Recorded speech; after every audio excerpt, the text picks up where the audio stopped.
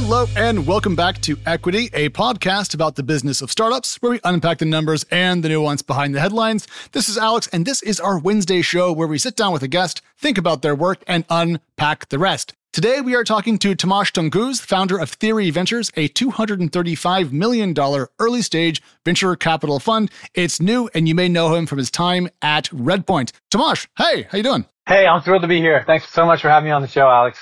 Yeah, absolutely. And like normally when we have guests on, I have precisely and exactly no fanboy energy to myself, but I have been a reader of your blog for long enough that I was legitimately like, ooh, he's coming on the show. So thank you for making this a really weird one on my end. No, I've read incalculable numbers of articles that you've written and all the stories you've broken, so thank you. Well, that's because you and I suffer from the same issue of having too many stupid little thoughts to put out on the internet.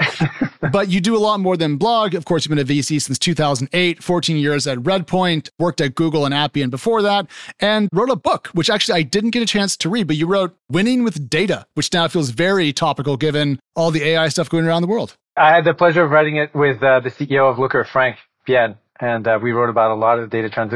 It's a totally different thing to write a book than it is to write a blog. Yes, because it's about, 15,000 times as hard, give or take? Exactly. But it was a wonderful adventure. But the data thing stands out to me because looking at places you've held board seats in your venture career, Looker, Chorus AI, also Monte Carlo, a company that I quite like, they're in the data observability space. And so I'm kind of curious, when you were doing the book back in the day, because it was some time ago, did you foresee at the time the eventual emergence of the data obs category? I didn't. We didn't see it then. We were much more focused just on making sure that the data was going from the places it was produced to actually being consumed. And I met Bar a while ago and we got to talking and we started researching the category and discovered that it had actually existed in the late 90s. IBM actually ended up buying. It was called a different data quality is what it was called in that era. And there was a whole series of companies back in that time that were all acquired. And for 18 years, the space went dormant. Huh. And so I found a VP of data at Citi who told me about this previous era of data quality, and one thing led to another. And now fortunate enough to work with Bar and the whole team at Monte Carlo. Yeah, Bar Moses is her full name if you want to look her up. It's interesting though, because if you go back, 10, 15 years, people were talking about big data. And then it felt like all we really got was a bunch of stuff in a bucket. And then we talked about like using the data intelligently. And then we got to data lakehouses. And now we're into the generative AI space. But it's still the same fundamental concept of you have to hold on to all your bits. And then the question is just, how do you use them? It's fun to see how many cycles of tech we've gotten off of one core concept. I'm curious what comes next. Oh, well, I think this large language model stuff is pretty awesome. I think we're at a place where we've been playing around a lot with it internally, where it's still really early. And it demos beautifully. But I mean, I'll give you an example. 2 nights ago, so I really love dictation. A lot of the blog posts that I write are actually dictated. Yeah. And I've been playing around with Llama. So now what I do is in my email client, I will dictate a response to the email, send the email into the Llama LLM and have it respond. And there's a couple different dynamics. The first is the dictation has a little bit of error, and then the large language model has a little bit of error. So sometimes you get these crazy responses. The other thing is sometimes it's really formal. It's like, dear Mr. Wilhelm, very best regards. And then you tell it to be casual, and it's like an SMS text message. So it's really difficult to kind of get it to do exactly what you want. And then the last part is a lot of times friends of ours will forward us deals or forward us startup investment opportunities.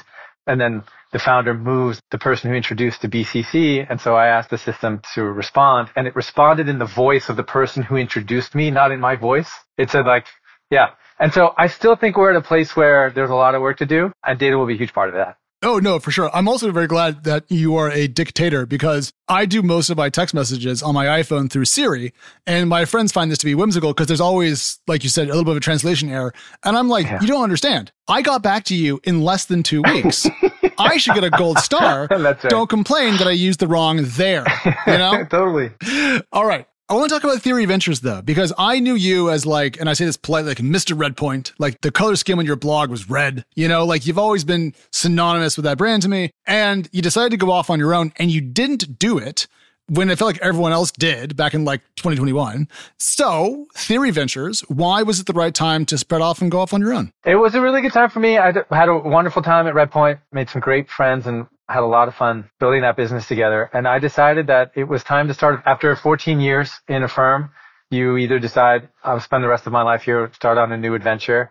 I'd been with Redpoint for 80% of my working career.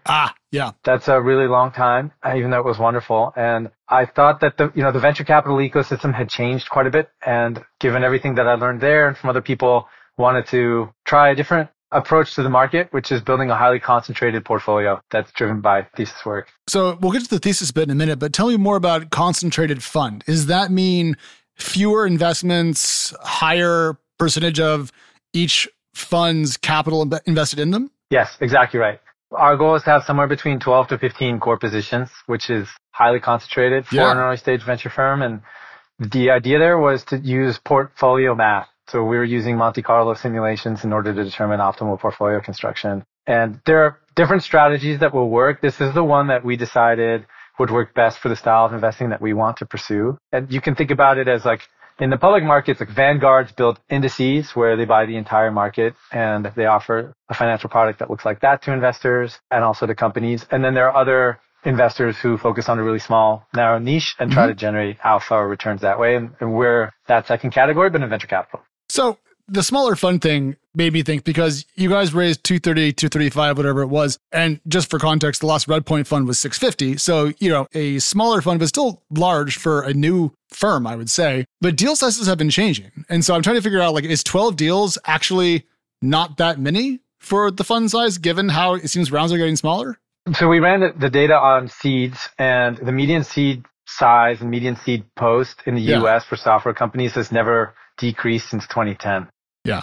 So when I joined in 2008, one of the first investments, I was fortunate to partner with the Expensify team. I think we invested for 20% of that company, and that was an A. And today you would call that a seed or a pre-seed, and then the Series B in 2008 was 6 to 8 million at 40 to 50 pre.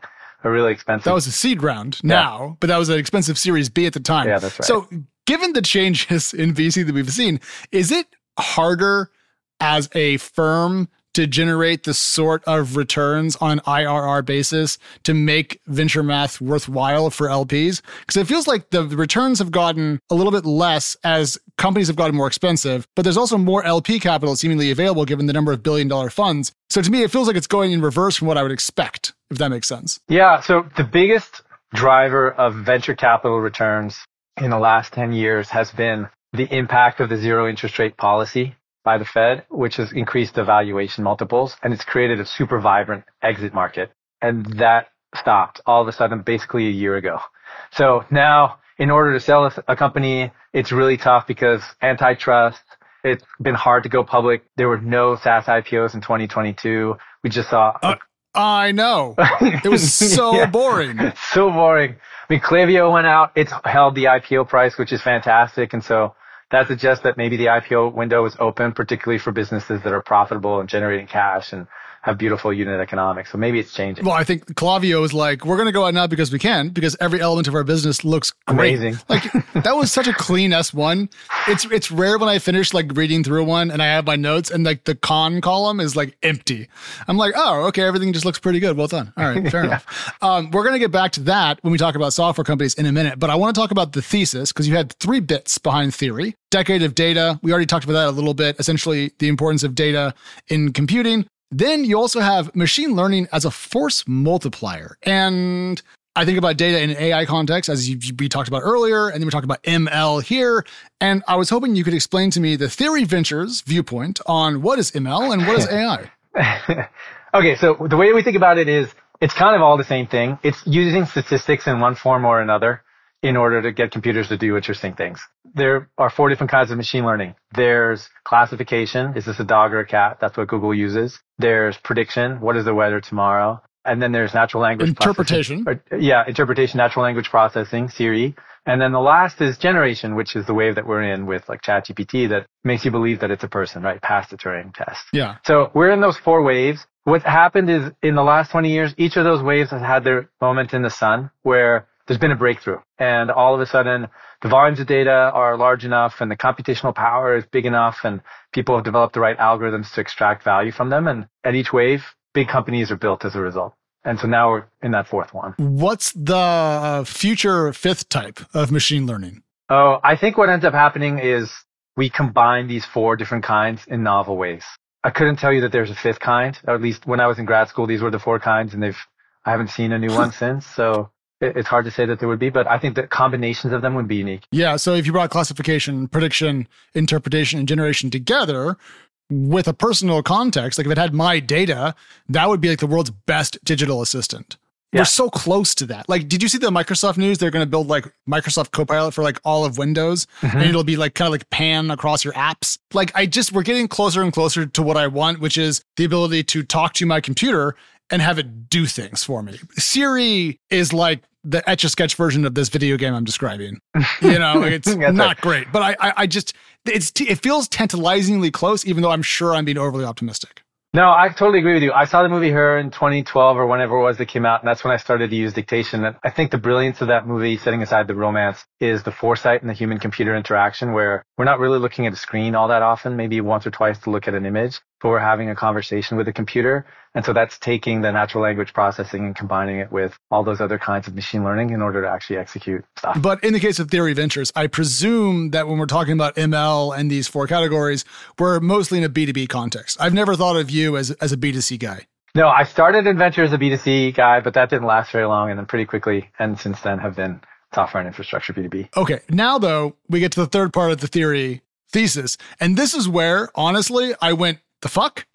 Because decentralized infrastructure as database. You say that blockchain techs invert data ownership by shifting control to the end user. And this will transform the relationship between users, assets, and businesses. Utopian, positive. I like the direction of that. To me, though, having covered Bitcoin and its friends for over a decade now, it feels very much like the promise is not panned out. So I was curious why you think this is something you want to spend your time on now. Okay. What's the fastest growing database in the history in terms of revenue? In terms of revenue. Oh, shit. I was going to say the comment pages on Wikipedia articles. But yeah. In terms of, in this question, would like all the data stored in AWS count as a revenue generating database? It would. Well, then AWS. So AWS and Ethereum. Ethereum revenue, though, you're talking about gas fees, essentially. Mm-hmm. Interesting. Those are the dollars that you pay to store data, effectively. And Ethereum had the same growth rate as Mongo for the first 5 years. It generated something like 200 to 350 billion in revenue in a single year. Mm-hmm. And it went from burning 1.7 billion in cash flow to generating 250 million in cash in 2 quarters.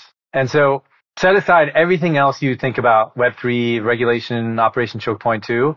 On a purely financial perspective, that is one of the most special businesses that's been created in the last 10 years. I want to poke at that just a little bit. Poke. So the revenue side, gas fees, fully understand, here for it. Then on the burning versus profit, I presume you're talking pre-post merge? Pre-post merge, that's right.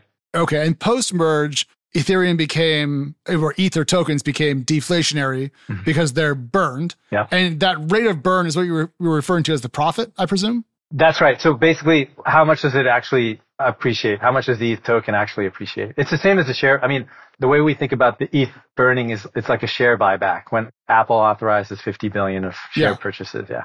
And I wrote about Bitcoin in 2013 because I thought it sounded awesome. At the time, we were talking mostly about censorship resistance and kind of like a form of money outside of traditional fiat rails. I don't dislike the idea of discussing this as a data transfer or storage system, but I mean, putting that into action, Filecoin hasn't killed off Dropbox yet, or Box, or other storage solutions. So I guess, should I expect the blockchain to have similar storage capabilities to other major data storage products, or does it store different data in a different way that I should think about? I think you should think about ETH and Filecoin like the simple database service in S3 in 2009, where Amazon cut prices about 120 times in the first 4 years. And the price to save something on ETH was $50 2 years ago. And today, if you use an L2, which is effectively a layer on top, it's measured in the cents. And the next generation databases, you can now save stuff in Web3 databases for fractions of a penny. And so we're kind of riding this cost curve down just the way that we did. Okay. Filecoin, the amount of storage that's available, it boggles the mind. The utilization is still quite low. And so where I think we are in the ecosystem is we've developed these really interesting decentralized and distributed systems. And initially the cost of doing business with them prohibited people from actually building interesting applications, but the cost curves are coming down so fast that at some point it will be more economically viable actually to be building on these systems, and you'll make those trade-offs. Yeah. I've been watching the growth of Base, which is I'm going to get this right, Coinbase affiliated, optimism-based Ethereum L2. I think I got that right. Yeah, I think you nailed it. It's Coinbase, but it's not. It's built on optimism tech, but it's an own thing, and it is an ETH L2. Anyways, it's been explosive and growing very quickly. But to me, it feels much more like the ability to pass along smaller packets of data than I think about as like going into a database. And that's probably why like I feel like decentralizing data storage onto the blockchain is a cool way for certain use cases, but it doesn't feel as broad or as flexible or as generally applicable as existing online storage solutions. So am I thinking too small, or am I being overly... You're right. Like the amount of data that you can store on a blockchain today is relatively small. It's like when you had whatever. My family bought a Mac 2 and it had 640 KB on the hard drive, right? Oh, yeah. Yeah. And then we thought, people were coming out with these hard drives that were 200 megs. What could we ever store with 200 megs? And now our hard disks are 2 terabytes. And so It's just early in the development of these databases where they're slow. They store small amounts of data. And instead of storing all the data on the database, you store it like a link or a pointer to something else. That's what we're doing today. And over time, eventually NFTs won't just be a pointer to an S3 bucket. Right. Okay. So then one last question about this, and then I want to talk about software and SaaS, because that's what you and I have written the most about. L2s are amazing because they allow for batch processing, much lower transaction fees. They're super quick. And honestly, there's a lot of them out there that are pretty cool. To get to the world you're describing for the future of blockchains, do we get there with L2s that we know today? Or do you think there's another, is there an L3 layer that we get to eventually that sits on top of the L2s?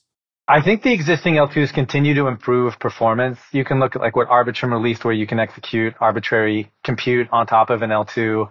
There'll be better and better optimistic risk scoring algorithms that we'll deploy, and so the efficiencies will drive. There'll also be new blockchains and performance characteristics. I think about it this way, like the whole database market in the world right now, setting aside Web3, is 100 billion. In 5 years, it'll be 200 billion. Grows at about 17% per year. If you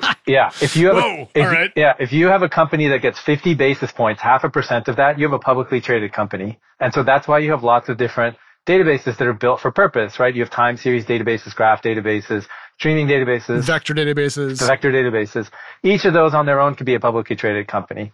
And so if you look at the world of Web3, you can say those are databases where the control of the data matters, and you really want the end user to control their own data, whether it's because you want to comply with the German data locality reasons, or you're dealing with like people's PII, or you want a completely different SaaS architecture. There's a reason for that database to exist. And once it becomes economically viable and the performance is there, I think software applications and consumer applications will likely be hybrids where they're both using a Snowflake and a SWE or whatever it is, some combination of the two.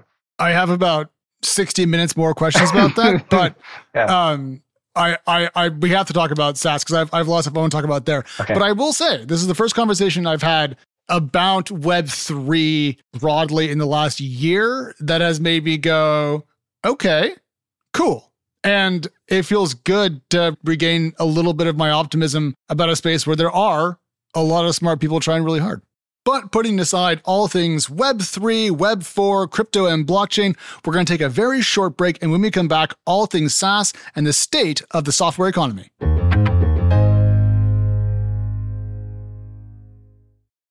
Okay, so SaaS. Way back in time, Fred Wilson wrote a blog post on his excellent AVC blog, one of the OGs who got a 3-letter domain back in the day. Yeah. And he was talking, this is like a post in like 2008 or 2009, somewhere in there. And he was talking about how SaaS companies, should be valued at a discount when they're private because they're illiquid, and how maybe 4x revenue or ARR for public SaaS and 3x for private made sense. And then the world changed, ZERP, as you pointed out earlier. Everything went a little bit crazy for a while. And it seemed that the optimism that software companies had essentially unlimited growth prospects became gospel. And so everyone raised a lot of money, spent a lot of money, tried to grow really quickly. Many companies did. Some companies struggled. It feels like the belief in how fast software companies can grow has changed since then. And so I'm curious about, one, why did everyone decide that TAM was infinite for software companies? And then two, what changed that apart from a change in monetary policy? I would say the only thing that changed was the monetary policy. Damn it. Okay, fair enough. But you're right, like multiples expanded, right? So software companies are valued, especially the high growth ones, on a multiple of forward revenue. So sum the next 12 months of revenue, multiply it by a number, and that's the value of a company. And during that post that Fred wrote, it was 4 times. And then during the peak, Snowflake, I think, hit 78 times. And now the top quartile companies are about 14.5 last time I looked at it last week. Yep. And so the 15-year median is about 5.5 across these companies. And as a result of the changing interest rate policy, we're kind of closer to that 5.5, 6 range than we've been in 5 or 6 years. That's where we are. So one way that I think about venture capital is that it's kind of a cheat code for business because you have more money than you would have if you were living off your cash flow. So you can do things you would have to wait to do now. You can just basically accelerate and skip time, which is cool. That's why venture capital is interesting. But if you're going to raise a lot of money and you're going to invest it in your business and you're getting a 5x multiple on, let's just say, net new ARR, does the math work out given how much money you have to spend to generate that ARR? Or at lower revenue multiples, does the kind of venture math behind SaaS get a little less clearly functional? No, the venture math still works. It just means you have to be careful of the prices you pay in the seed and the A and the B. So it's just a valuation. So if a company that used to be worth $2 billion during the heyday is now worth, let's say, $750 million, you can't buy shares at the A and the B and the C at the prices that you would have, say, 2 years ago. But the venture model, it works, and it's still a viable way for founders to make a lot of money themselves and finance the company. There are many counterexamples. Atlassian was bootstrapped. Viva raised $4 million famously and never spent $1 of it. So there are definitely counterexamples to do it, but also many of the publicly traded software companies were venture backed. So it's still completely viable. It's just prices have to adjust. And so going back to what we said earlier about how seed rounds aren't getting smaller. Yeah. How do we square that circle? Because I feel like what you're saying is we have to be not frugal per se, but intelligent with investment numbers at the earliest stages. And yet it doesn't seem to be the case. So who loses out there? Well, right now I'd say there's a kink in the market. So the seed and the A basically have, like, the seed hasn't repriced at all. It just continues to go up. 75th percentile valuation for a seed in the US is 25. And then the A is probably down like 30 to 40%, roughly, except for AI. So let's set that over. And then you have the B through the D market, which is pricing companies significantly lower than the A. And so there's this kink that exists right now. And so there's this tug of war. So if you're an optimist, you say the Fed is going to cut rates, multiples in the publics will expand, and then the growth investors will start to pay higher multiples for the businesses. Yeah. If you're a bear and you think Jamie Dimon is right and Fed funds are going to 7.5%, then you think, well, let's just hold our breath, and then the early part of the market will come down. And so this is where the market is today. And what is the venture theory here? Who's going to blink first? The way that we think about it is ownership matters more in this environment than it ever has. And the reason we're building a concentrated fund is irrespective of the valuation environment, we're in a position to be able to buy meaningful ownership in these companies. So that if the multiples do expand and we go back to the heydays, fantastic. And if they don't, we have a viable business still. Yeah. Okay. No, I mean, I feel like after a period of time in which I was learning less, I am now once again learning more. And that to me is the best part of my job. And so like, I'm glad that I don't know what's going to happen because it means I have to pay attention and learn stuff. Yeah. That's right. The world is changing. I mean, we zerped for a long time. Yeah. It was a good run. Man. Everybody's happy when we're all making money, and now everyone's happy when we're all making money. And now no one is happy at all. There's almost like a misery in the world right now about the state of the equity markets and so forth. But like the Nasdaq's up like 25% this year. And I'm struggling to see as many dark clouds, I think, as other people seem to say they see. I agree. I mean, just the base rate effect on earnings, everybody guided way down last year. And now I think earnings, they'll outperform. The economy is much stronger, even with a higher Fed funds rate. Yeah. The major thing that, some of the late stage companies I work with are starting to see strength in Q3 and Q4 projections. And so there are lots of reasons to be optimistic. And I think as a venture capitalist or anybody in the startup ecosystem, we're all glass half full people. I think you have to be. Like, if you were a pessimistic VC, you would just sit on your cash and collect Can your 4%. you imagine a VC with a short strategy? Okay, don't tempt me, because actually that'd be a great business, because you should just short all the companies you pass on, right? Yeah, that's right. Yeah. You can't borrow the shares to sell them, I don't think is the problem. Okay, so Chamath, everyone's favorite SPAC lord, was talking on his show, and this hit Twitter and it kind of hit my radar, about software companies maybe not being the best businesses because they raise a lot of money, spend a lot of money, and they don't end up profitable. And the trade-off to me, as I've always explained to other people, is, well, software companies are building highly durable, recurring revenue with strong gross margins, and they're going to kick off cash eventually. Don't worry about it. That wasn't true for a while. It seemed in the 2021 era, when people were spending a lot more. Now companies have pulled the cash lever and are often generating much more cash than they were before, or started to. And I'm trying to figure out where we are on the profitability versus growth balance point today from your perspective, and where we're going to be maybe middle of next year on the same question. Great question. Okay, so about 20% of publicly traded software companies are profitable, and that's one way of looking at them. The other way of looking at them is the amount of free cash flow they produce, and the average amount of free cash flow is about 12% of revenue. So I would argue that's actually pretty good business, particularly if you're growing 20 to 30%, spitting out 12% cash. Mm-hmm. The other dynamic around, like, people often point to the lack of profitability within software companies. There's an accounting regulation called ASC 606, which has to do with the way that you count the costs associated with sales and marketing. And that changed. It changed in 2019, 2021. And so the profitability of a lot of these businesses changed. So let's set aside that arcana of accounting. But the reality is, like, a lot of these businesses are actually very healthy, and they're very healthy on a unit basis. They're very healthy on an aggregate basis. And the growth rates, you'd be hard pressed to find a group of companies elsewhere in the world that are growing this fast with this level of predictability. Okay, so yes to all of that, but I do quibble a little bit with your 20 to 30% growth number, because there's this man who you used to work with named Jamin Ball. Oh, yeah. I forget how to pronounce his first name. Yeah, that's right. Okay, thank God. Because I've talked to him before, and if I butchered that, he would stop letting me use his charts. And he buckets public SaaS companies into 3 buckets, 0 to 10% growth, 10 to 30, and 30 plus, I think. And a lot of companies that are public in the software space are in the lower 2 buckets. So I don't think as many are doing the 20 to 30% growth that I think makes your point clear and solid.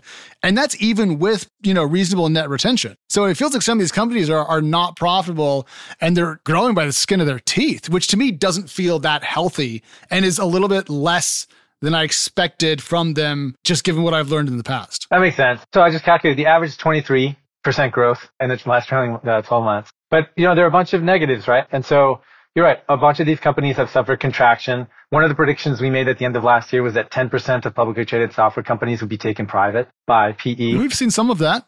Yeah. Yeah. I mean, you look at Cisco Splunk is a corporate take private, New Relic, Software AG, and then there's one other one whose name escapes me. When did Zendesk get taken out? Oh, yeah, Zendesk, that's right. And then MailChimp. And so. Oh, yeah, MailChimp. Yeah. So you've had quite a lot of activity. And I think the easy answer, and this may not be true in all cases, but the easy answer is a lot of those businesses grew up in a ZIRP environment, and it's tough for management teams to suddenly change the cost structure. But being taken private by a PE or corporate gives you the ability to change a lot of that execution, right? Because you don't have to report to the street and you don't have those kinds of responsibilities. And so this is the circle of life within the world of software investing. I love the way you phrased that. Getting taken private by a private equity company gives you I actually agree with you that the SaaS model is strong. I actually agree with you that software companies are going to be in good shape down the road.